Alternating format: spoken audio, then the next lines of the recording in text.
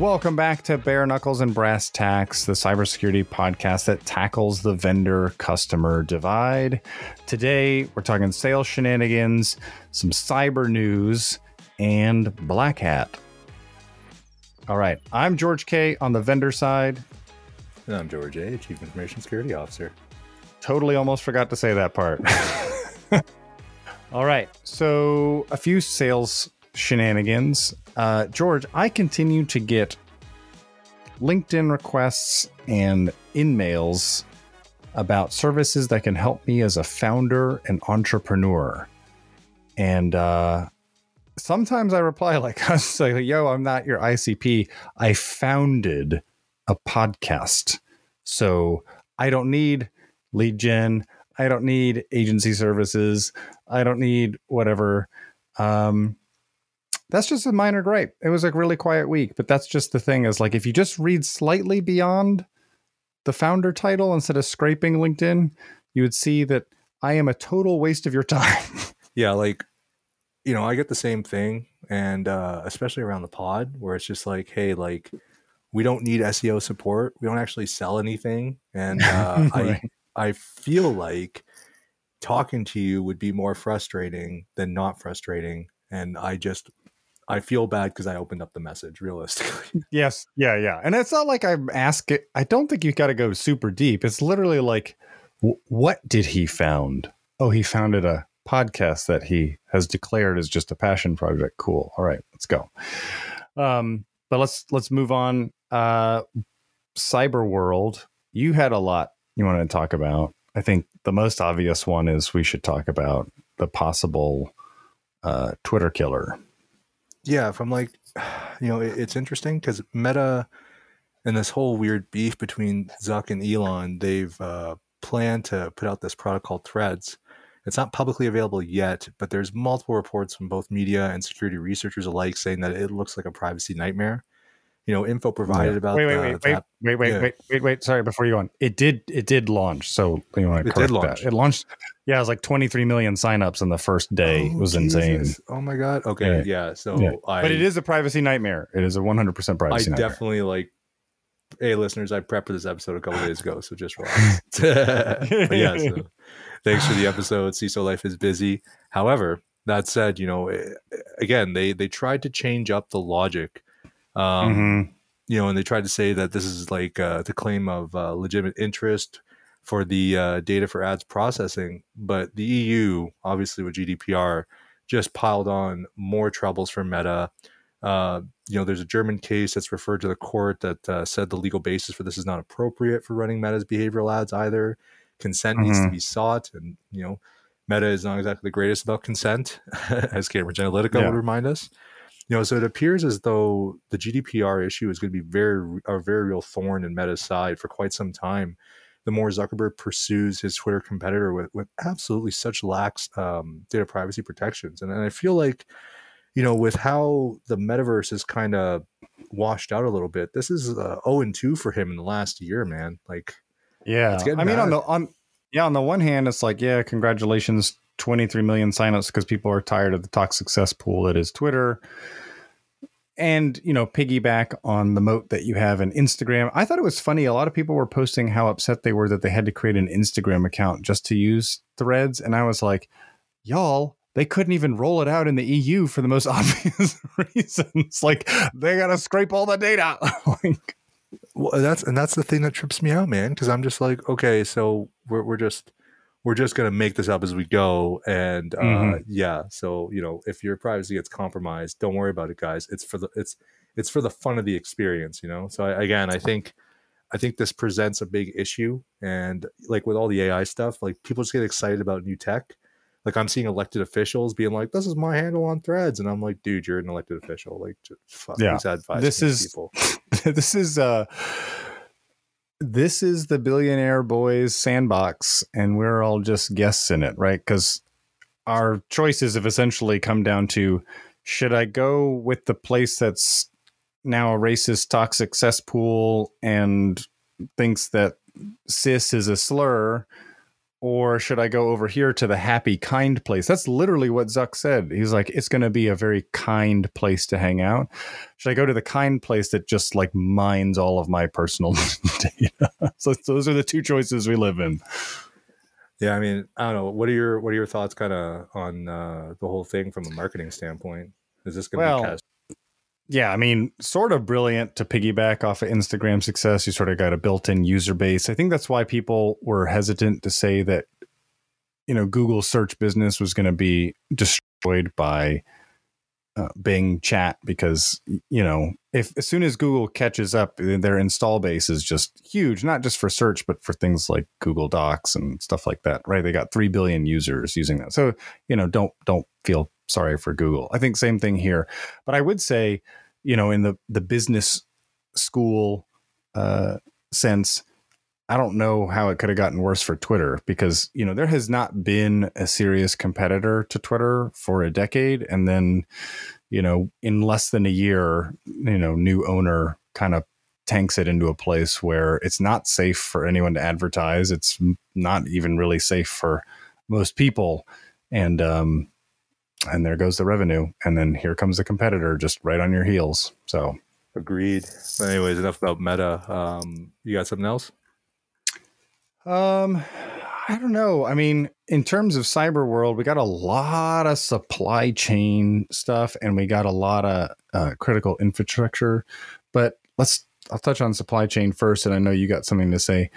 I posted a while back about that organization called Pilots Credentials, and they were storing basically the application and recruiting data for huge airlines like American Airlines and Southwest here in the States.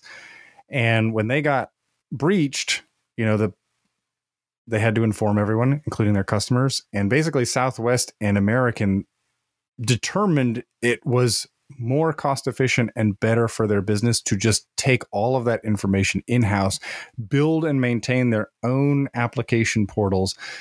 And I mean, I don't know how that company survives, because like, if you think that the world's largest airline doesn't think that it's safe to hold their data with you, I don't know how any of their competitors are going to think, oh yeah, it's totally cheaper and more cost effective to outsource to them. Right. And that's like a very niche thing. And so I had posted, like, if you're going to do business with critical infrastructure, you really got to have security dialed, because I mean, you are the supply chain. You are I can get to pilots, I can get to passports, I can get to ID, everything, by getting after you. So, but I know you got some supply chain stuff too. Yeah, that's a kind of a big thing. We got 2 big ones this week, and one's digital, one's actually like an OT one. So the digital one, Move It and Networks, which similar to like a Log4j type thing, where it's like a deep infrastructure type tool or utility, and millions of customers worldwide, hundreds of organizations, and it gets compromised. In the case of Movement, it was ransomware plus exfiltration of data, impacting over 130 organizations. Networks, it's a true bot malware meant to attain presence in the environment and run extensive remote privilege execution. Both are impacting so many customers across different sectors and jurisdiction. You really, not the SEC is paying attention. You really have to wonder if there's going to be enforcement accountability for this, and how did they miss the supply chain risk? I'd be really interested to see a non-public disclosure report. I don't know if that's ever going to come out. Yeah, I got 2 things. So the first is, it's not just software, it's hardware, right? Like we saw Barracuda email gateway, like the hardware, the box itself was so compromised that Barracuda tried to patch it, and then they were just like, rip it out and replace it with a new box. And now Fortinet, also the firewall, has cascading vulnerabilities keep coming out. So we have that stuff, but then we also have just the ubiquity of it. I would have put money on the fact that, like, who could have named MoveIt's customers before it was sort of like publicly disclosed vulnerability, and the Clop ransomware group is like, we got you numbered, right? Like, how many people knew how many customers were using that particular software? But again, though, it's like SolarWinds. How many people knew how many people were using SolarWinds? For sure. Right? For sure. At the end of the day, organizations have to be responsible for their own supply chain risk for whatever they implement. So if you look at something, it's just like, oh, they're too big to be an issue. No one ever gets fired for hiring IBM or whatever. It's like that's changing, man. Like if you fuck around, you're gonna find out now, man. Like if it's not your job immediately, the regulators are gonna start coming after you. And I think the seriousness of working in this space is gonna pick up real big in the next months and years to come. So let me ask you, as the CISO in the room, when you're doing your vendor evaluations, is there a deeper source? I mean, there's a lot going on, right? There's trillions of lines of code. It's hard to spot all the CVEs. Patching's always been a problem. But is this also the case? Like maybe we're feeling the pain of kind of, check the box security evaluations or something like that? Like how is it all something? Yeah, and I think what it comes down to is risk acceptance, right? So when folks are under the gun to solve a problem or implement a thing, like a lot of risks end up getting accepted just to move the ball forward, especially if there's like a short window where like, hey, we actually have budget for this. Let's get this done. And those are the types of things that I think in the moment, you're like, oh, well, this is great progress and we'll figure it out. But a lot of the time, once you get something installed and the project's done, people are moving on to the next thing and you kind of forget about it. Right? That's how you end up getting software that people buy and it just stays on the shelf, unintegrated, unused. It's the same kind of logic, same problem. So I think we as practitioners, as organizations, we need to take the time to do these kind of detailed assessments. We need to look at how we're doing our processes. I think the days of just fly by night GRC, it's over. We can't do it. Yeah. The technology is too great. The ability to attack is too easy. Yeah. So I don't know how it's going to change, but I think enough cases like the Joe Sullivans of the world are going to happen, and you're going to get enough cybersecurity folks finally make it on the boards of directors and ownership boards, giving that advice at that leadership level. I think that's what's going to kind of trigger the change, but we're not there yet, man. Yeah, for sure. All right. Well, moving on. Oh yeah. So an OT attack that actually impacted a country's like GDP level ability to generate revenue. Sure. So if short of people dying, this is like how bad OT and cyber risk has become. Like again, Japan's Nagoya port, it suspended cargo operations for about 48 hours following a ransomware attack. It's the largest port in terms of cargo capacity. It suspended loading and unloading following the attack. The port accounted for like 10% of Japan's total trade value, handling all of Toyota's exports and imports, as well as cargo containing foods and household appliances. So the Port Authority reportedly, received a ransom demand printed on one of its office printers. And it seems as though the Russia-based Lockbit 3.0 ransomware gang appears to be responsible for the attack. The outage, I need to check up on it again if it's still out, but it was out for over 48 hours. And the real damage, the cost of Toyota and Japan's national economy as a result of this, it's yet to be released. But I'm guessing it's going to be at least in the high millions, if not billions. Yeah, I mean that's like the shit really hits the fan, right? And if I wanted to belabor that, the rubber meets the road. Like if they can't get the ships unloaded, that stuff doesn't make it to stores. It doesn't make it to shelves. And you're talking about, yes, consumer packaged goods, whatever. But you're also talking about like food. Like food cannot get off the boat. Like talk about Colonial Pipeline, except for like, real hierarchy of needs shit there. Oh, yeah.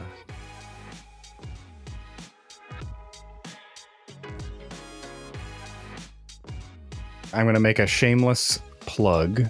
July 11th, Danny Wolf of Audience First, who is a friend of the pod and part of our Black Hat festivities, she and I are going to be sharing a report with Hacker Valley Media, and that's going to be on July 11th. We're going to talk about what we did at RSA, where we compared what buyers told us they wanted in an extensive survey out of events. Like, why do you go to RSA? What do you seek at the booth? What are you trying to talk about? What matters to you most in the messaging versus what we saw on the booth? So that was a really large study that we did. We tried to cover most of the booths, but we got a lot of good out of it. It's been pretty well received, and we're excited to have a more extensive conversation with Chris Cochran over at Hacker Valley Media about that.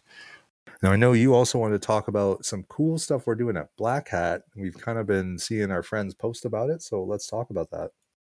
If you're headed to Hacker Summer Camp at Black Hat, August 9th, 5 p.m., we, Bare Knuckles and Brass Tacks, will be sitting down with, as George said, our friends, the Cyber Queens. It's Meryl Vernon, Erica Eakins, former guests of the show, Amber DeVilbiss, also Chris Cochran and Rod Eddings of Hacker Valley Media, and the one and only Alyssa Knight of Knight Studios. And we will be at Red Wall Studio, Las Vegas, and that is August 9th at 5 p.m. If you are out there, please come by. You can register at cyberpodworld.com, which we'll put in the show notes. It's just going to be a blast. I think there's a lot to learn, both from the vendor side, but also from the practitioner side. George, you'll be speaking about, what do you get out of this pod as well? What have you gotten out of the larger community? I think it's going to be a blast. I got to agree. And it's good to hang with our friends in person, because it's a lot of virtual stuff. And I think that's the part I'm looking forward to the most. And if we got listeners coming out in person too, it's going to be a really good time. And it's probably going to be a highlight for Black Hat for us, I think, across the board. So I highly encourage people to come out. It's going to be a fun time. And we'll see what happens once the event ends and we just get time to, be dinks and go around and have a good time all the time. That's right. All right. Well, I think that's it for this week. We didn't have a lot. Thankfully, we didn't have to endure a lot of nonsense. And I know you're super tired, so we will wrap early. Yeah, I gotta love when people are on PTO, man. All right. Well, that wraps it up for Bare Knuckles and Brass Tacks this week. Stay tuned, and we hope to see you in Las Vegas. Take care, friends.